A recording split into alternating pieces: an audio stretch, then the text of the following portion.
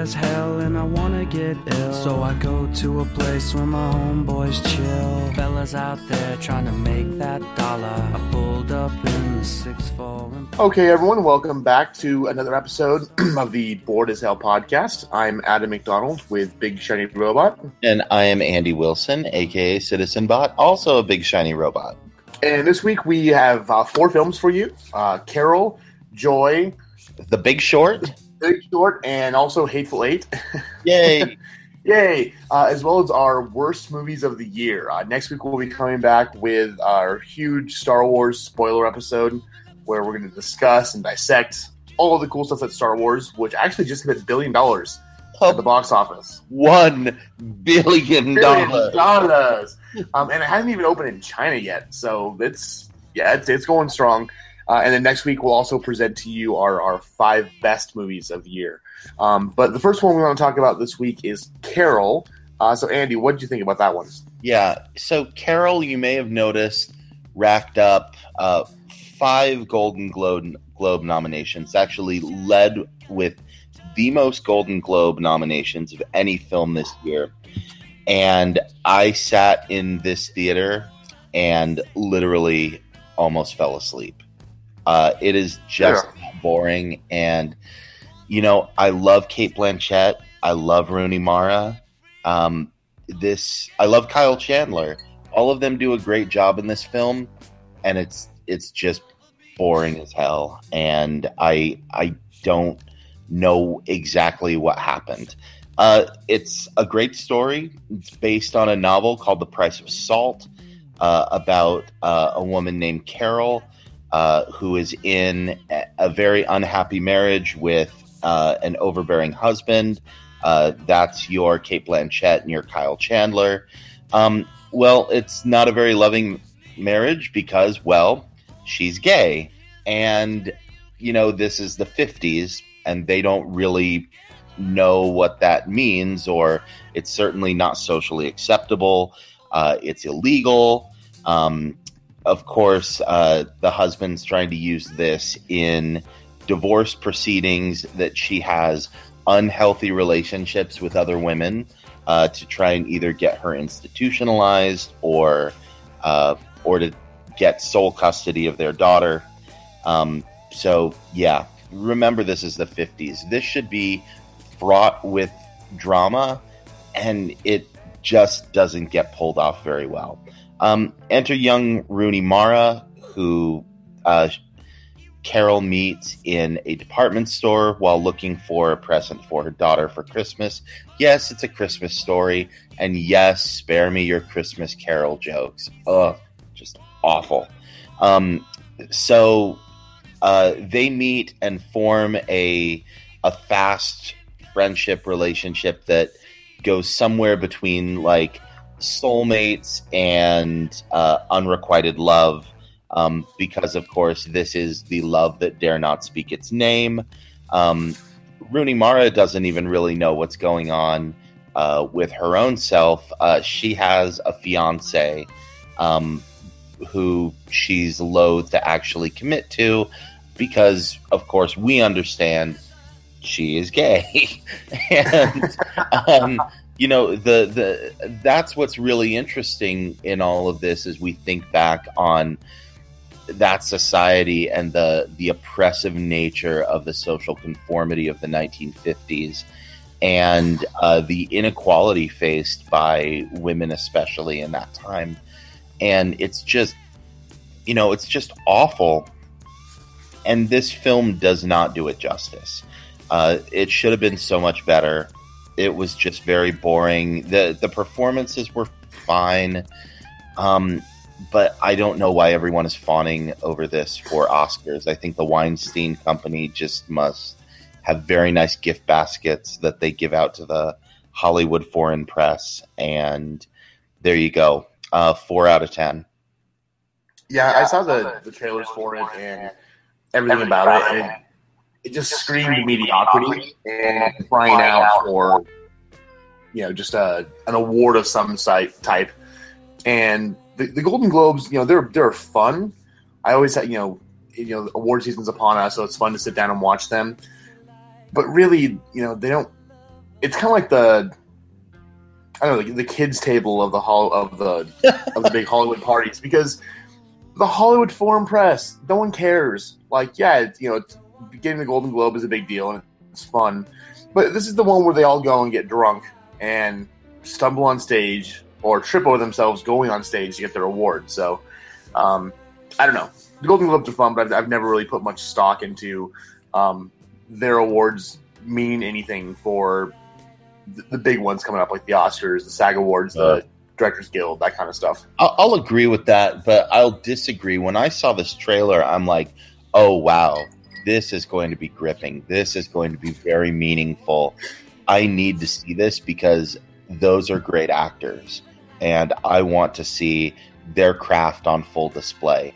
And yeah, I have some feelings for Blanchett and Mara and their love that just can't work for so many reasons, and how it should have been far more heartbreaking, and they just did not pull that off well. So, all right, well, that's kind of disappointing, because it's a very interesting story that sounds like it could have been presented in a much better way. I mean, if we look at the kind of the birth of the gay rights movement, it started in the 50s with the Mattachine Society, which was started by two lesbians who I believe recently actually got married, and then before they passed on.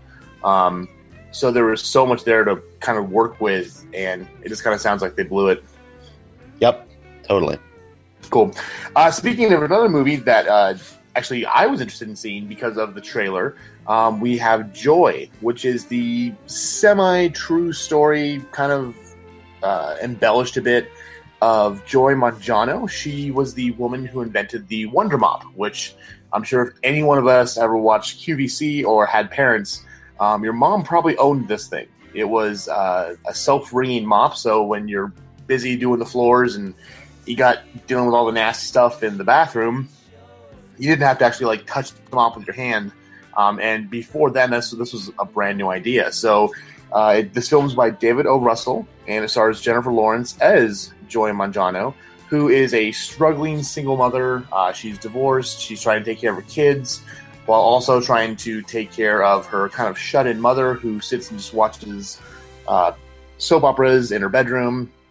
And then her father, who's kind of a womanizer, and played by Robert De Niro. And, what's what I'm looking for? Kind of like he never grew up. Kind of, he owns his own business, but he's whatever.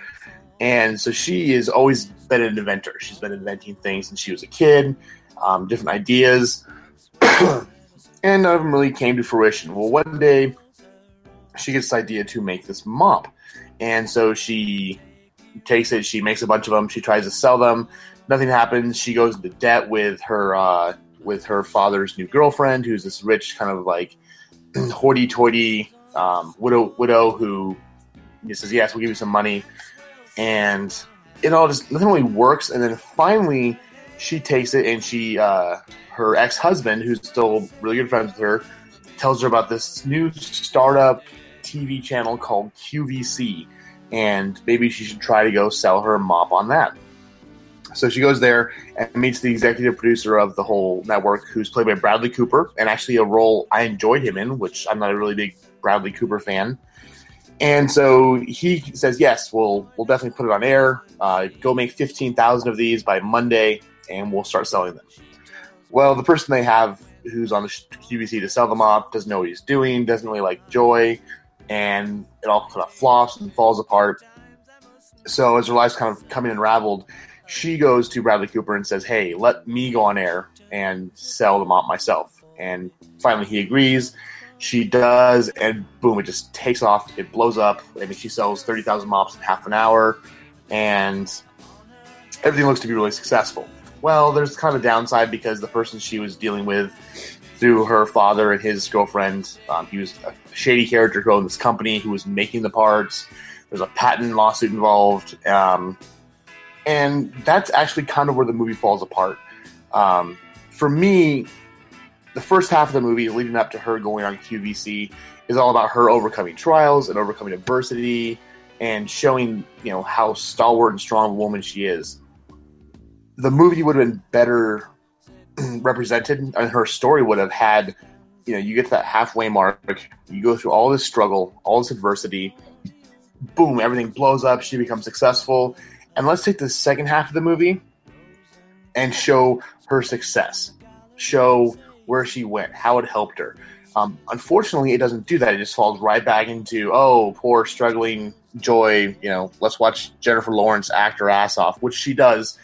The performances here are amazing. I mean, she does a fantastic job. Again, she deserves any nomination she gets for this. David O. Russell very much knows how to bring a great performance out of his actors and actresses. And yeah, the movie does have the happy ending where it kind of shows where she went on to become, the quote-unquote queen of QVC. She was heavily involved in the Home Shopping Network. In fact, pretty much all of us probably have something in our houses that she invented. I mean, she's almost 60 now, and she's still, incredibly fantastic designer and inventor. But, Andy, you saw the movie Maximum Overdrive, right? Sure, yeah. So, at the end, when all of a sudden everything goes, it goes to the credits, and all of a sudden a little paragraph comes up, and it's like, oh, by the way, we discovered there were aliens in the clouds, and blah, blah, blah. And that was like the epilogue. Yeah. This movie is almost that bad. It's not quite, but there's a scene at the end where, we finally learn everything's going to go well, and it's Jennifer Lawrence walking down the street, and she looks into a toy shop, and then the whole movie's being narrated by her grandmother, which is kind of a cool thing. But all of a sudden, Grandma's like, well, and as Joy sat there, she didn't know that in 10 years this was going to happen, and this was going to happen. And you have these little vignettes of her as an adult meeting Bradley Cooper, or not an adult, she's an adult now, her 20 years from now, seeing Bradley Cooper again, and doing this, and doing that, and,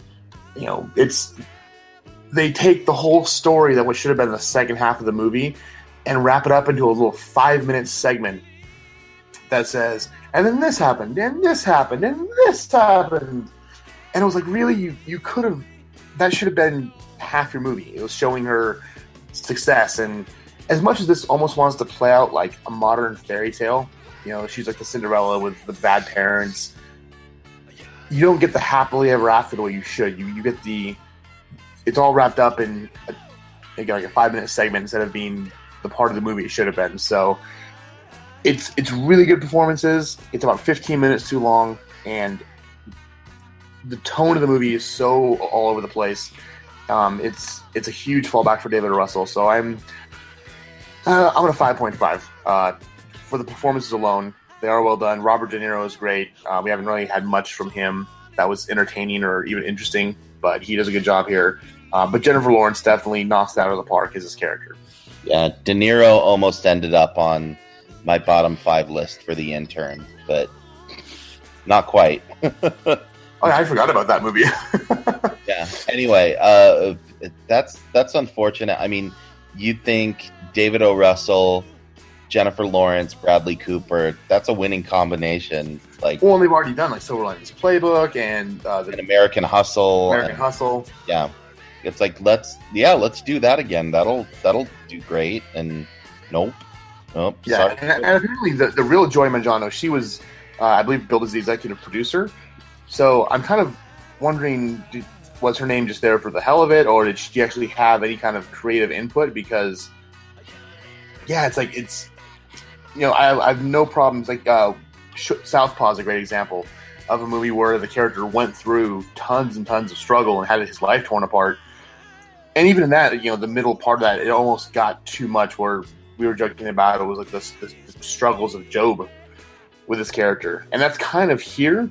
But instead of it turning around and becoming the happy ending, it goes and goes and goes and goes, and you just can't eat popcorn to that. So, yeah, kind of a downer for a Christmas movie. I mean, I guess Carol was a downer for a Christmas movie too. Yeah. No, well, and for a name like Joy, I kind of expect the trailers really make this look like, oh, she brings so much happiness to people's lives, and yeah, there's going to be drama, but. Well, and it comes across as a dramedy, and it's nominated for best musical or comedy for the Golden Globes. But I don't know where they got. There are a couple of funny lines, and there are one or two laugh out loud moments. But this is very, very much a serious film, and it's definitely in the wrong category. Well, there you go. Well, here's a movie that should be in the wrong category too. The Big Short, which, if you're going to make a movie about the 2008 financial collapse that almost destroyed the world economy and made the entire world implode, you wouldn't expect that to be a laugh out loud rollicking comedy. But if you go hire Adam McKay from the Anchorman movies and Yes. Funny or Die, SNL, constant writing companion with Will Ferrell on a lot of different things, and make him your writer and director, then you end up with a kind of crazy madcap movie that gives you all sorts of spoonfuls of sugar to help this nasty medicine go down, which would otherwise be dry, boring finance and economics. That is what you would expect out of an economics 201 college class or something they're talking about on CNBC. This is another pairing of Brad Pitt as executive producer, adapting the work of the same journalist who wrote Moneyball. So there's a little bit of that flavor in here. If you enjoyed Moneyball and you're like, oh, here's a movie about applied statistics in baseball, two of the most boring things on the planet. Oh, and wow, this is actually pretty entertaining. You get some of that here. But the real stars here are actually your trio of your stars. You have Christian Bale, you have Steve Carell, and you have Ryan Gosling. And Christian Bale plays a kind of rogue fund trader living out in California named Michael Berry. And Michael Berry starts to put together this math that says, hey, we have all of these mortgage-backed securities, and starting in like 2007, they're going to start failing. And he figured all the math out, and he said, we can make a lot of money if we bet against them, because the entire market is predicated on the idea that people are going to pay their mortgages, and the mortgage market is going to maintain a fairly normal semblance of stability. And so if we bet against it, we'll get huge payouts. Well, no one's offering anything like that. Well, what if I go to Goldman Sachs and say, why don't you design this for me? And they're like, yeah, sure, we'll gladly take your money from you, that you're betting against these products that we know are fine. So then word starts to get around on Wall Street, and a trader at Deutsche Bank, played by, or I guess it's Deutsche Bank, sorry, played by Ryan Gosling, who is so good that you forget it is Ryan Gosling through most of this movie. He has this great, like, black wavy hairpiece on, and he's so abrasive and so awful that you're like, man, that guy's really charismatic, but I hate him. It's beautiful. It's absolutely amazing. And then you have Steve Carell playing another Wall Street trader who has his own fund. And he also hears about these mortgage-backed securities, and he's like, no way that there's underlying instability in the mortgage market, is there? And he and his team start doing some digging, and they're like, no, this is legit. The economy's going to collapse, and we're going to bet against it. So you have all of these people betting against the market, and a few others as well, who are some other side characters doing this. You have Brad Pitt, who's playing an ex-Wall Street trader who's trying to live off the grid because he's done with that life, but he's helping out some these guys running what they refer to as a garage band hedge fund, and helps them put a bunch of money into this as well. What all of them run into is a system that even when the mortgages start collapsing, they start protecting themselves for all sorts of reasons. And the ratings agencies are in on it. The regulators are in on it. And they're all trying to like pretend that, oh, no. The emperor is wearing plenty of clothes. It's all fine until it just isn't fine anymore. And the crap goes down. So it's a really eye-opening look into just how bad and how corrupt the system is, which would be awful and depressing if it weren't so funny, and if they didn't do great things like bring in celebrities in cutaway scenes to help explain these crazy financial things. Like, I heard there's someone in a bubble bath. Yes. To make this part of the movie more interesting, here's Margot Robbie in a bubble bath to explain this to you. Here's Selena Gomez and a professor of behavioral economics from Harvard playing blackjack in Vegas to explain how all of this side betting works. Here's Anthony Bourdain to explain exactly how all of this works, and it's great.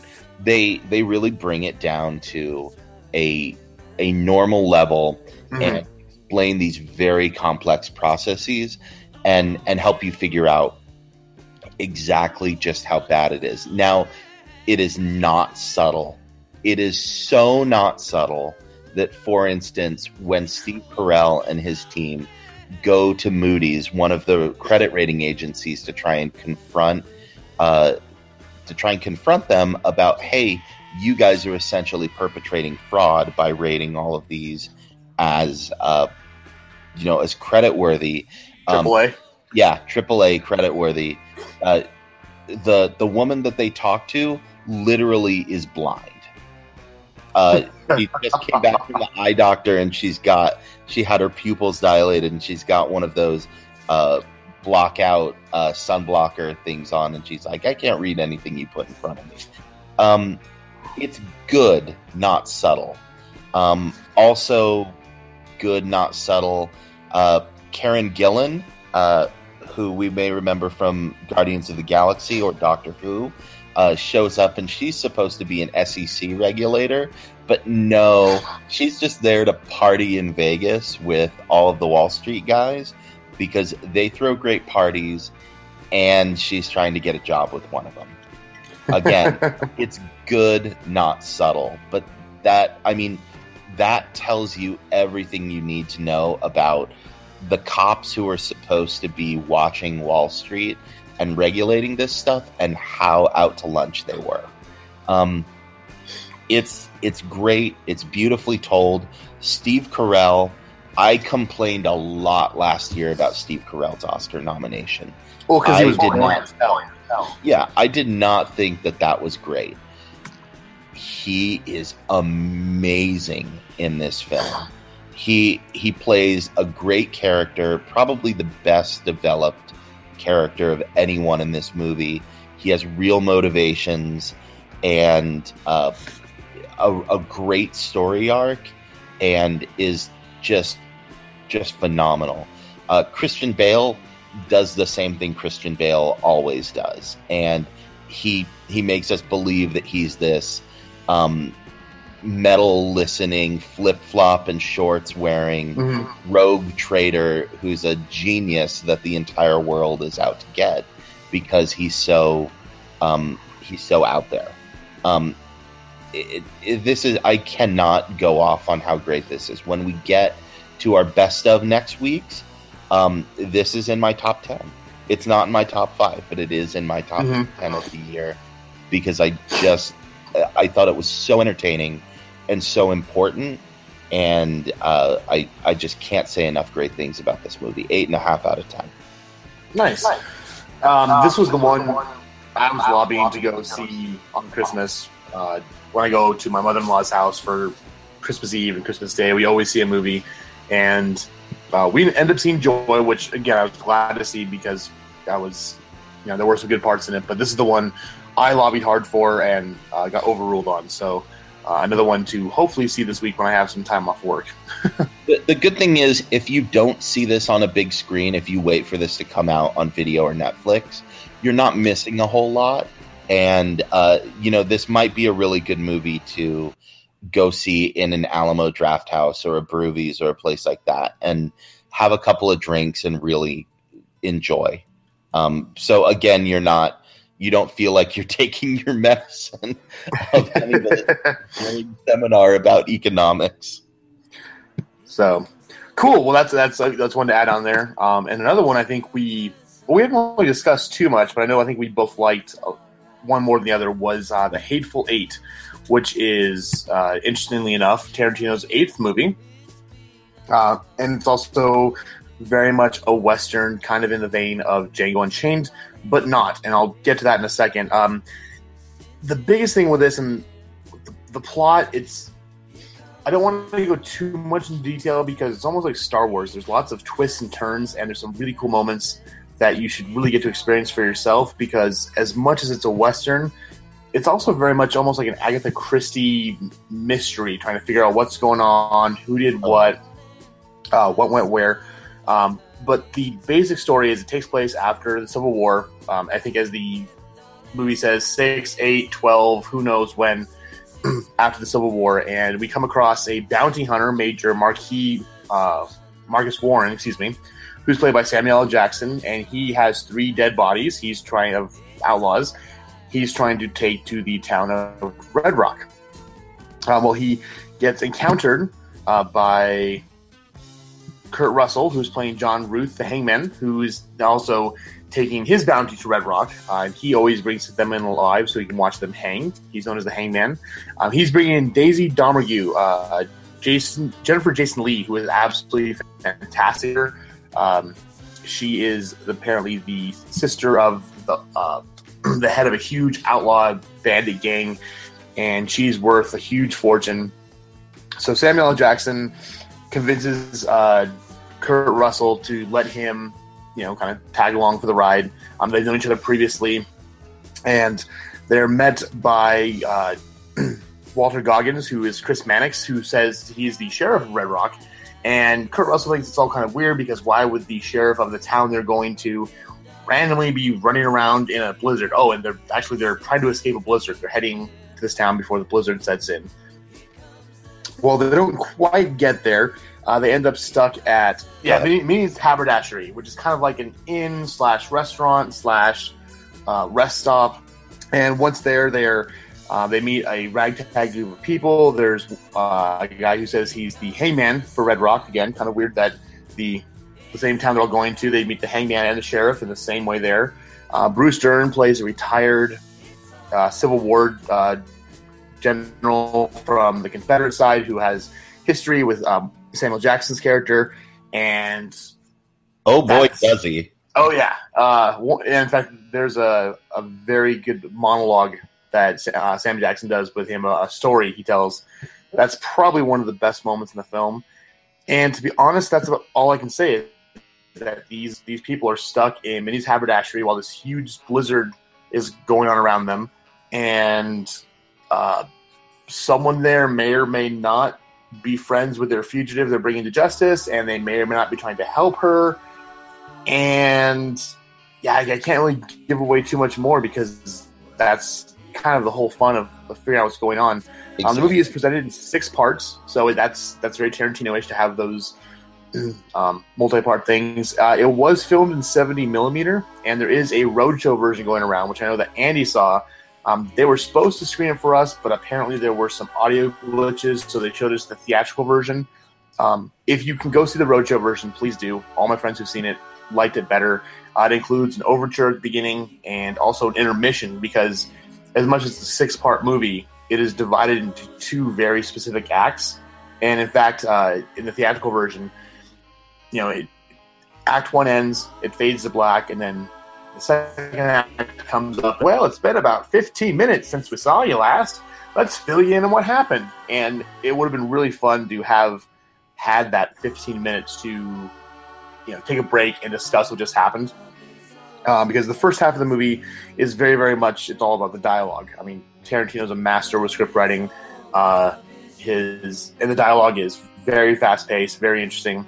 And in the second half of the movie, we get kind of the typical, I guess, over-the-top violence and action, which we're used to from his movies. But at the same time, the one thing I loved about this was Tarantino tends to make very stylized versions of the genres he's making. So Django Unchained was a stylized Western. Kill Bill was a stylized samurai film. This one, to me, felt like a straight-up Western. I mean, yes, we had the really crisp and strong dialogue and the blood and gore, but he wasn't pulling his little tricks like he did with Kill Bill and Beatrix Kiddo or other things. I mean, it was shot beautifully. I absolutely loved it. It's for me, it's fighting out with Mad Max for my top spot for movie of the year. Yeah, definitely. If this movie is at all appealing to you and you can go see the 70 millimeter version, go and see it. This is a movie to behold on a giant screen, because if you look at what 70 millimeter gives you, I mean, you're giving yourself, an extra several, if we're talking about our TVs here, you get an extra several inches off of, your normal aspect ratio. Mm-hmm. And Tarantino really knows how to fill up that frame. And some of the shots that he has out in the mountains of Wyoming are just absolutely gorgeous. Absolutely, hands down, this should get all the awards for best cinematography. It's amazing. Tarantino deserves a best director nomination for this, because it's just so beautifully and technically put together. Now, here is where you and I part ways. And it is that I think, and this is a problem I've had with Tarantino for a little while, is that, one, guy needs an editor. Two, with great filmmaking power comes great filmmaking responsibility. And I feel like I am tired of Tarantino doing something that is an homage to or a version of, and giving us a synthesized modern movie told by Quentin Tarantino of all of his favorite stuff, and not us getting more like any sort of new illumination on the human condition or some sort of bold step forward in what it means to make a modern movie. The way that, I mean, he really reinvented a lot of what we expect from films, putting Pulp Fiction out there. And, people have been aping that since 1994. And I keep waiting for Tarantino to take that next step. And The Hateful Eight is absolutely amazing. Yes, it's in my top 10 for the year. It's beautiful, but it's not my favorite, because I think that it is a little bit light on that. I wish it could have been more. And I think that if Tarantino learned how to simplify a little bit, that he could get back at some of this essence. And I wish he'd done that. I feel like he said, what's a great title for my 8th movie? The Hateful Eight. So I need to have 8 characters. Here's 8 amazing characters. And it's like, okay, that's great. I'm glad that you can give us 8 really great, rich characters with amazing dialogue and awesome backstories. And you found a way to put Michael Madsen in your movie again. and you gave us more Tim Roth and all of these things. It's great, but it's like it's the equivalent of going to one of those places that has like a 10-pound burrito challenge. It doesn't matter at some point how good that steak or that chicken or that carnitas pork or whatever is in that burrito is. There's so much of it that you eventually get to a point of diminishing returns. And if it had just been a giant 3-pound burrito, you probably would have been just as satisfied. And in many ways more so, because it didn't insist upon being so huge and making you take it all in. That being said, I rather enjoyed sitting in a theater for 3 hours with an overture and an intermission. This is kind of like, it's like, oh, well, we're going to go see an unabridged version of Hamlet. And it's like, oh, really? Okay, so you're going to sit in a theater for 4 hours. Okay, that is totally cool. Like, if you love Hamlet that much and you want to hear every word, great. But if people can take Hamlet, which is one of the greatest pieces of English literature ever, and find ways to hone it down into 2.5 hour versions that keep the same basic elements, I feel like someone needs to be able to take Tarantino and like help him focus, and that's what I want to see. But I feel really bad because I'm nitpicking so much at a movie and bitching about it that I really, really loved. I mean, really, I only liked this the tiniest little bit less than The Big Short. I mean, it's like literally you could flip a coin, and both of those are equally as good for me. So I'm again at an 8.5 out of 10. And you mentioned the nitpicking thing, but as we brought up in when we reviewed The Good Dinosaur, was that certain directors and certain film companies are held to that higher standard because they've created such masterpieces. I mean, when you compare The Good Dinosaur to Inside Out, it's almost like it's you can't compare them. So yeah, for Tarantino, who is one of my favorite directors, there's a high bar I've set. That being said, this blew that bar away for me. It's easily his best movie, and it's kind of funny that you mentioned he needs an editor, when for me I felt like it was his most. It was very sharply edited. Everything in it that every scene, every shot, every word of dialogue played a part. The opening scene. I saw the theatrical version, so I can't compare it to the overture and everything else, where they're just focused on this sign and the city goes by, and it's building up and building up and building up. As almost unnecessary as that felt, it was playing out how the movie was going to go as far as the tension. Starts slow, then it's a slow burn, build up, and then boom, it takes off. It is absolutely gorgeous. We both agree on that.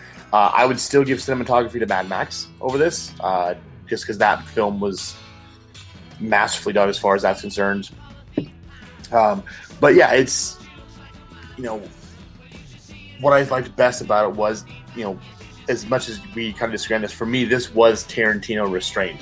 This was his making, an actual movie and not a Tarantino movie. Because again, as much as it has the dialogue and it definitely has the blood and gore, this is not one to take your kids to. Also, there's a lot of nudity still in one certain scene, which we mentioned with Sam Jackson. Yep. It's not Sam Jackson. Don't worry. God, that scene was both horrible and amazing. This is, for me, Tarantino at his finest. He told a good story. He threw in some really great twists and turns. The performances are fantastic. Sam Jackson's always great. Jennifer Jason Leigh, she's going to win every award this year for Best Supporting Actress. She's already won I believe, for the Utah Film Critics. She's been nominated for Golden Globes. I expect to see her at the Academy Awards. This blew it away. I guess the one complaint I would have was that some of the characters, Michael Madsen in particular, at the haberdashery, they don't really dive too much into them. I mean, you get their backstories and who they are, and I guess his character kind of is the quiet in the background doing whatever. But that being said, if we go from the Western part of the movie and again look at it as the Agatha Christie whodunit side, that's kind of how those went as well. So it's his loving homage to two genres that, for me, are some of my favorites. We were joking the other day about movies Murder by Death and Clue, which are, again, themselves spoofs of the whodunit murder mystery. But Hateful Eight it just wonderfully captures the best of both genres. Throw in one of the best scripts of the year. Definitely, I think will be up for best original screenplay, and it's utterly fantastic. Even though I was in the theater for 2 hours and 45 minutes without an intermission, because again we saw the theatrical cut, it flew by. I mean, I didn't look at my watch once. I wasn't like, holy crap, where is this going? It ended perfectly. I always say, I look at a movie, and even though I'm not a filmmaker, I mentioned with Joy things I would have done differently had I told this story. I think we can all be storytellers and have an idea of how to present that story. Looking at this, there's not one thing I would have done differently. So I'm a little bit higher. I actually am at a 10 on this. It's one of my favorites of the year. It doesn't open wide until the 31st, so you've got till New Year's to go see it. But if you can, check out the 70mm Roadshow version. If not, the theatrical version is just fine, but you are missing some bits, and it would have been nice to have had that break in between the acts. One, to stretch your legs, because it's a long movie. And two, there's some really cool dialogue and things that would have been, nice to have discussed for that brief break before you dive back in and finally get to figure out what happened. Well, and you really need a breather at that point, too. I mean, it is just like a giant climax right there. And, that is one thing that I've got to give credit to Tarantino for, is that each of those chapters has its own pace and has its own climax, and it ends. And they're all somewhat separate stories, and there's a chapter that's told out of sequence so that we go back and see all the setup, and it's all just great. And it also leaves you hanging because something big just happened, and you're like, wait, no, don't. Like, I want to see what happened, not how the setup all happened. So it's really, it really is great storytelling. And the other thing that I've got to give a shout out to is Greg Nicotero did the special effects here. Who, like, I mean, he's a legend. Basically invented all of the best, like, zombie gore that we can think of. Going back to all of the Dead movies, and he worked on Walking Dead too, right? He's been one of the visual effects guys there. I can't remember. And I'm sure Tarantino's worked with him before. But when I saw his name on the credits, I'm like, oh, that's why that effect looked so great. Because it was him looking on it. So yeah, this is very, very bloody and very realistic bloody. I mean, there are movies where, somebody gets shot and it's like, oh yeah, that hurt, but they're not like bleeding for the rest of the movie. Oh yeah, no, this is the same as.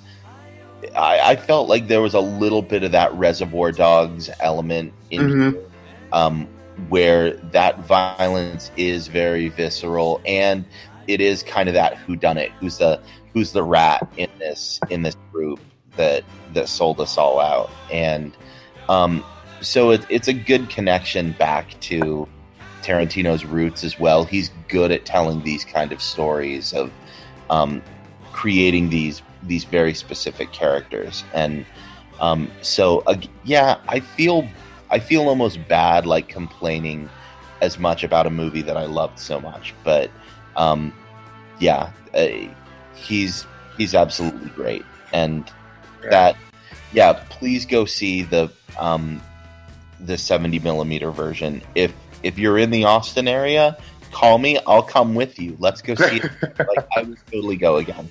And we need to mention actually too the soundtrack. The score was done by Ennio Morricone, who is very well known. He's done over 500 film scores, especially well known for like The Good, the Bad, and the Ugly, Once Upon a Time in the West, La Cage, Once Upon a Time in America, and that was another thing that, again, my point of Tarantino being restrained, because his movies are almost as well known as well. They're as well known as that he does them as much as the soundtrack he involves. And I think there was maybe only one, possibly two modern songs thrown in, but the rest of it was just a straight up score. Yeah, for those who are looking for something kind of similar, there was a video game a couple years back, Red Dead Redemption, that was very much the same. It had that kind of spaghetti western score feel going on, and then in between the acts there were actual like modern pieces of music that were tonally appropriate, and had kind of a western flair, or like a spaghetti western, or like a Mexican sort of flair on it, like ranchero music or something like that. So I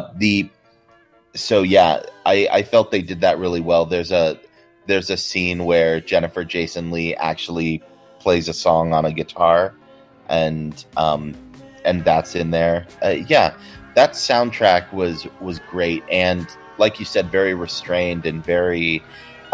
I will say this. I mean, I'm not bagging on John Williams' Force Awakens score, but the score for The Hateful Eight was better. Oh yeah, I would agree as well. I gotta go with that. I might even say that the score for Mad Max was better than the John Williams score, because as much as I love the Star Wars score, all of the best pieces in The Force Awakens were pieces that he took from previous Star Wars movies. So, which is great. Like, don't get me wrong. You can't blame someone for, you don't want to mess with perfection is the phrase. When I go see the Rolling Stones, I want them to play the hits, Yeah. Like, that's okay.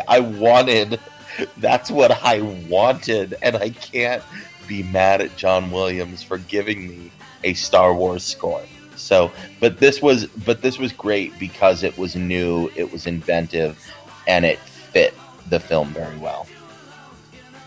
So cool. So overall this week we had some, a couple duds, but really strong films with both The Big Short and Hateful Eight. And to end this episode, we're going to quickly go over our 5 worst movies of the year. So Andy and I are both voting members of the Razzies, which is kind of fun. We got our ballots this week, and I actually had to do a lot of write-ins, so I don't know if mine will actually get through.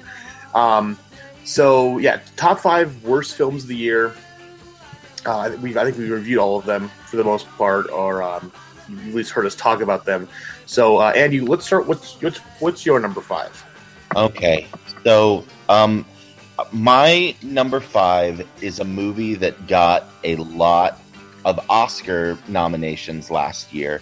I didn't see it until January of 2015, so I'm counting this as a 2015 movie, American Sniper. I hated this movie. Again, go back to that scene where Bradley Cooper is supposed to be home connecting with his baby. Oh, that's the first thing that popped in my head. And it's a fake baby. It's a little plastic Cabbage Patch doll. What the heck? I understand what happened with that scene or whatever, but that's just unforgivable, guys.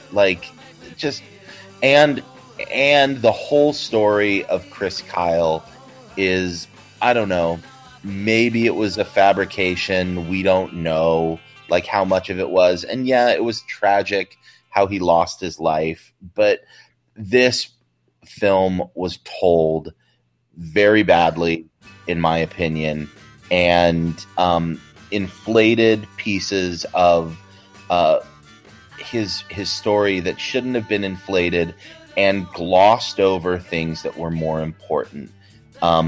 Chris Kyle and how he has dealt with post-traumatic stress and worked with veterans dealing with post-traumatic stress is the better part of this story. And instead, we got a film that, looking back now 12 months later, I feel helped light some of the kindling in our current state of Islamophobia in the United States. And I'm going to lay that back on Fox News and back on Clint Eastwood for this one. So, F you, American Sniper. And Bradley Cooper. I'm sorry, Bradley Cooper, it's like half the movies you're in, I love you, and half the movies you're in, I hate you. I don't know what's wrong. I don't know what's wrong, buddy. I want to like you. I think you're great a lot of the time, but the other half the time, that this was just awful. No. Yeah, I actually didn't see it. I had no desire. I am not a Bradley Cooper fan. I think he does a good job in certain roles, and actually his role as the head of QVC in Joy, he was fantastic in. But I've never really been on the Bradley Cooper bandwagon, because every time I see him, I just think of that smarmy a-hole from The Hangover, and that's just kind of stuck with him through all of his roles. So, yeah, American Sniper, bah. My number 5 actually was Jupiter Ascending, which was the space adventure, boring space adventure, by the way. This movie was stuck in pre-production hell. It actually was supposed to come out as a summer tentpole movie in 2014. I remember seeing trailers for it, and that was kind of cool. And literally 2 weeks before it came out, it got pulled and went through rewrite, and it finally came out, and it is just a mess. The Wachowskis are great at world building and creating this, and the universe they create is interesting. Like, I actually wanted to learn more about that, but they picked the most boring parts of that universe to focus on. I mean, you've got Mila Kunis as, spoiler alert, the queen of everything. And how do they find out she's a queen? Oh, because bees bow down to her. Bees! I mean, Not the bees! No! Bees! Or no. Channing Tatum shows up as with his guy liner and his magical inline skates that leave light trails like behind him, and he's part dog wolf thingy, and it's just such a mess, and you can tell it went through so many rewrites and for everything else, because there's parts of the script that don't make sense. I will never forget the fact, and this has stuck with me since the moment I saw it, that, her name is Jupiter, and there's one scene in the middle of the movie where she meets a bunch of people, and this is Jupiter. She's like, call me Jupe. No one's ever called you Jupe in the entire movie. No one will ever again refer to you as Jupe in the entire movie. What the hell's wrong with you? They recycled scenes. I mean, the climax and the penultimate scene are exactly the same. It's rescuing her because she's this damsel who can't do anything. Eddie Redmayne, this is the year he won the Academy Award for Theory of Everything. He better thank the gods that they voted for that award before they saw him in this, because his role as Abraxas blah blah blah, whoever, I didn't remember his last name, is so cringe-worthily bad. It was like I almost walked out of the theater. If I did not have to review it, I would have walked out. It's a horrible movie. It's a wasted opportunity because there's so much they could have focused on. Don't even Redbox it. Just forget it exists. Yeah, this is in my top or my bottom 5 too. And the Eddie Redmayne, I mean, the fact that it's like somebody told him that the way to build drama is to deliver half of your line like this. And then the other half like this. And then the other half, you are very angry and loud and people must listen to you. Oh, it's horrible. You, dude, the theory of everything. You were Stephen Hawking, and you made me feel so much for you, and you sucked so bad in this. I just feel bad for everyone involved in this. And I heard that they pulled this movie because when the trailers first went up, and I remember this, I remember seeing they put the trailer of this before another press screening movie, and they asked us what they thought of the trailer, but people were laughing in the theater when they saw the trailer for this. This was a surprise showing at Sundance last year. Like, it was like they like, hey, we're showing a surprise movie, come see it, and they went and screened it, and people were laughing and walking out. Yeah, who thought this was a good idea? I mean, there's so many red flags in this. I feel bad for the Wachowskis. I feel like I don't. They deserve it. But they had one good idea, and they made one good movie. Well, I'll give them credit because they were involved with V for Vendetta, which I know you don't like. But they had one good idea, and it was The Matrix, and everything else they've done has been hanging off of the reputation of that movie, and nothing has even come close to being as fun as that was. And it's been 15 years. We probably better, come up with something better. Anyway, so what's your number 4? Number 4, Unfinished Business, which most of you do not remember, and I haven't seen on a lot of critics' bottom of list, which I don't blame them, because it was a completely forgettable movie, except that I hated this so much.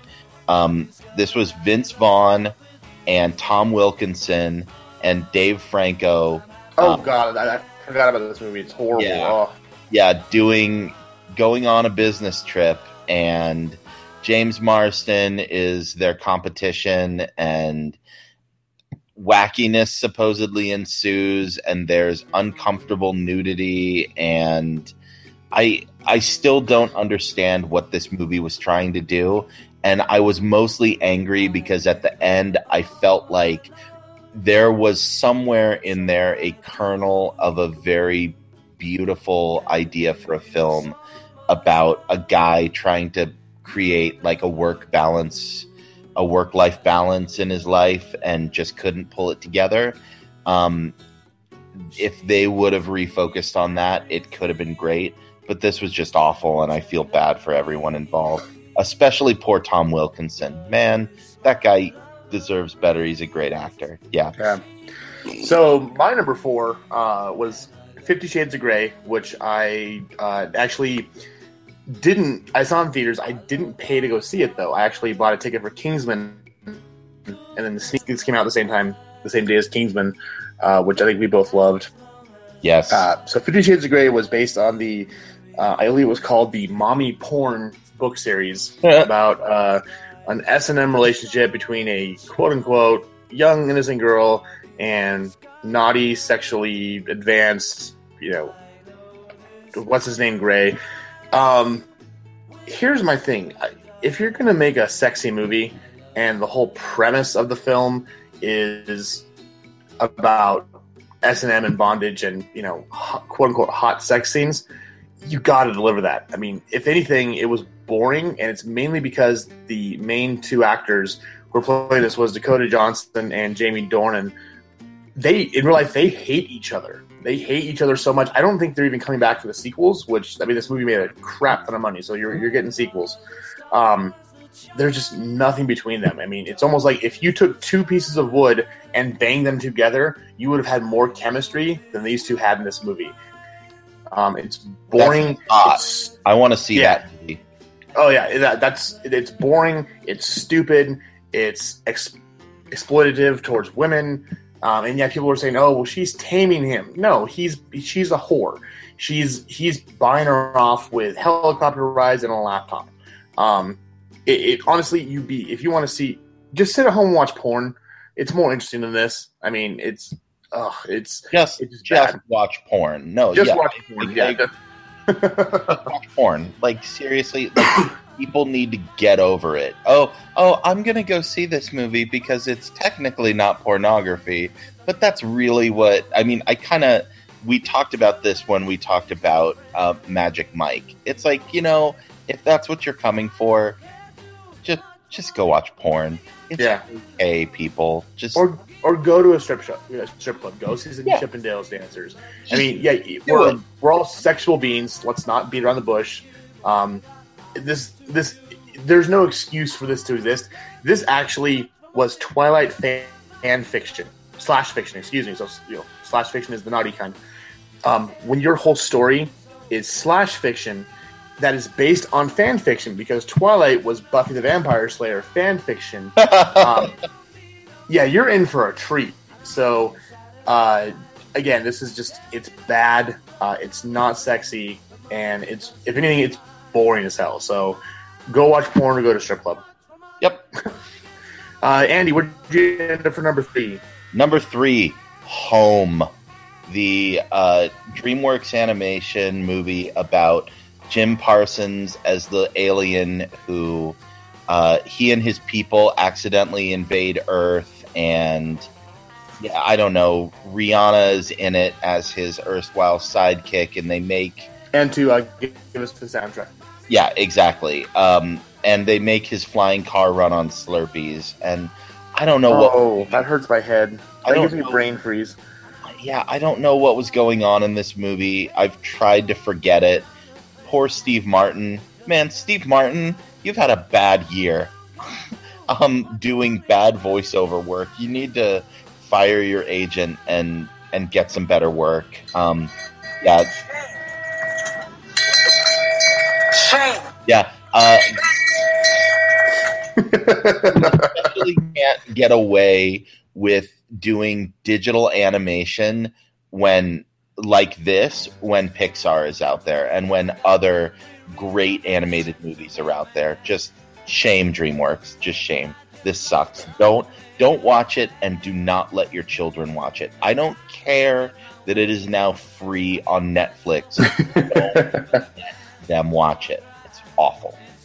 Oh, and I have parents coming into my work daily asking for that movie. I'm like, why? Nope. Do you hate your children? No. Well, obviously, you hate yourself. Obviously, they do, or they're trying to make their children stupider. So, yeah. So, my number 3, I know is higher up on your list, but 3 for me is Pixels. We reviewed it in depth a while ago. It's Adam Sandler at his laziest worst. It's actually been kind of funny because he did that stupid The Ridiculous Six for Netflix. It's like he's got some deal with them. And everyone's been like, hey, Adam, did you watch this so you can review it? I'm like, no, it's not in theaters. I don't have to see that piece of crap. So, sadly, this one was a great idea. The original 2-minute short is fantastic. This is just Adam Sandler crapping on everything like he always does. The only reason why this isn't higher lower on the list is because, as I mentioned before, I walked into this knowing what I was getting into, so I was bracing myself for it. But yeah, it's lazy, it's stupid, it's insipid. One of the few movies I actually walked out. This and the next 2, I walked out of the theater angry. Yep, absolutely. I mean, let's just sum this all up. Adam Sandler hires a stunt double to do his moonwalking. All 2 steps of it. All 2 steps of it. That's all we have to say about this. It's just absolutely terrible. Yeah. Don't watch Pixels. Yeah, don't. So, and your number 2 was... Number 2 was Jupiter Ascending. We've already talked about that. It's awful. Yeah. My number 2 is Fantastic Four. And going back to what I said with Pixels, the reason why this was lower on the list was because I walked into Fantastic Four kind of thinking it was going to be a train wreck, but I had that glimmer of hope because I liked what Josh Trank did with Chronicle, and no, it was worse than I could have imagined. It started out bad because they did the whole the Dolby Digital the all around you thing they do the preview, yeah, and the back speakers weren't working, so it was like all you. And that's kind of become our joke with all the film critics up here every time we go see a movie, especially in that theater. So that was just a harbinger of things to come, and it's bad. I mean, I hate Miles Teller already. not just because he's a douchebag in real life, but because I think he's a crappy actor, and his performance in Whiplash was a one-off. My tempo. Not my epic tempo, Miles Teller. Yeah, I will go back and watch Whiplash just for the scenes where he gets continually bitch slapped by J.K. Simmons, because that is hilarious to me. I wish I could just find him and punch that little bastard in the face. I hate him so much. I hope he gets run over by a car. No, but I seriously hate that man. He's just a completely horrible person. He's like the Justin Bieber of actors. Untalented, shits on his fans, and thinks he's the greatest thing in the world. So, sorry for the PG-13 language, but I really do hate him, and I hope he dies. But yeah, horrible thing by him. Kate Mara's in it, and she's wonderful. Don't know why she was in it. Michael B. Jordan's, he was great in Creed. It's horrible. Everything just sucks about this movie. There was literally a moment where we were sitting there, and it turns into the film when they're fighting Dr. Doom, and one of them's like, well, none of us can beat him alone, and then we're saying the words along with Miles Stupid Face Teller, but we can all, we can beat him together. And one of the film critics behind me literally yelled out, Jesus effing Christ. And that was the best part of the film, was his little exclamation there. It's a piece of crap. One of the worst movies I've ever seen. Stay away.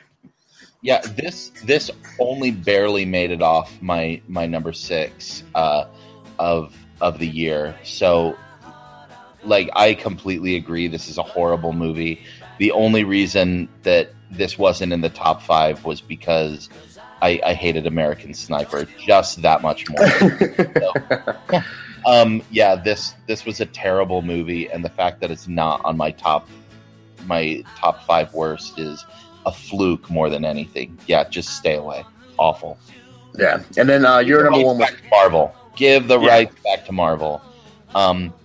My number 1, we already talked about it, was Pixels. I'm also going to throw in, since you mentioned it, the Netflix movies of the whatever 6, Ridiculous 6, and the Cobbler, which they're not even movies. And neither is Pixels. What Adam Sandler now is making no longer qualify as films. They're just terrible. No Adam Sandler. Bad. We do that outside. Well, hopefully, because Pixels bombed like crazy. I don't remember what it did worldwide because I didn't care enough to look, but I know in the US it bombed. Hopefully studios will stop giving him money, because I hate him too, but at least, the worst part with him is he's done good stuff.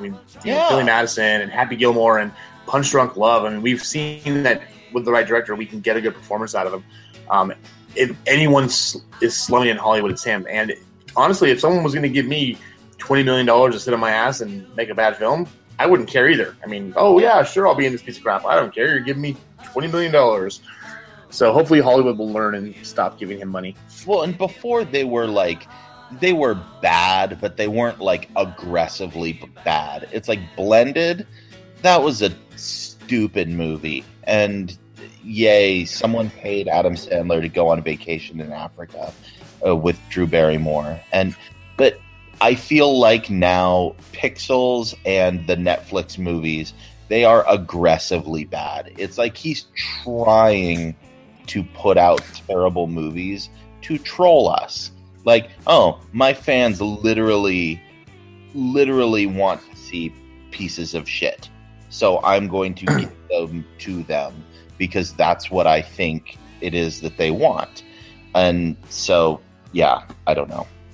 And then my number 1, which I think we all would be surprised by, was Love the Coopers.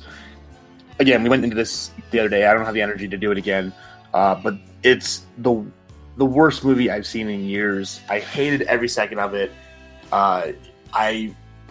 Some of our fellow film critics and I were riffing it the entire movie, much to the chagrin of the blue-haired old biddies next to us. I don't care. You guys have bad taste in movies. If you enjoy this movie, I don't exist anymore to you. Just leave. Go. It's bad.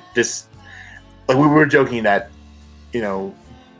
bad children should get taken to go see Alvin and the Chipmunks. Yeah. Alvin and the Chipmunks to the Star Wars.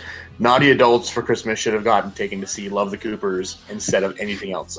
Put it on repeat viewing if you want to torture people. It's that bad. Woof woof, Merry Christmas. Hate it. So anyways, that wraps up our 5 worst movies of the year. Next week, it's a very small release of movies. We have Anomalisa, which is the stop-motion R-rated movie, interestingly enough. That looks kind of interesting. I'm not sure if they're doing a screening here, but I'll definitely try to hop out and see it. But we're also going to include our 5 best movies of the year. And then we're going to dive way into Star Wars The Force Awakens and spoil the hell out of it. So for those of you who've seen the movie, join in next week so we can kind of dig into it and talk more. For those who haven't, you'll probably want to skip that part because we're going to reveal a bunch of stuff. So cool. Well, everyone have a good week. Happy New Year's and hail Satan and have a lovely afternoon.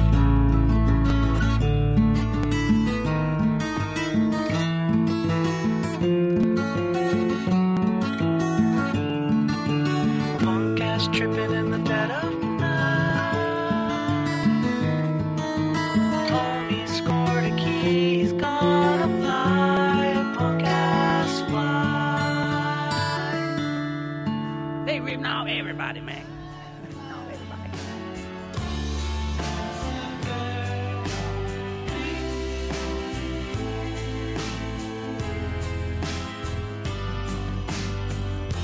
Whatever happened to the life that we once knew?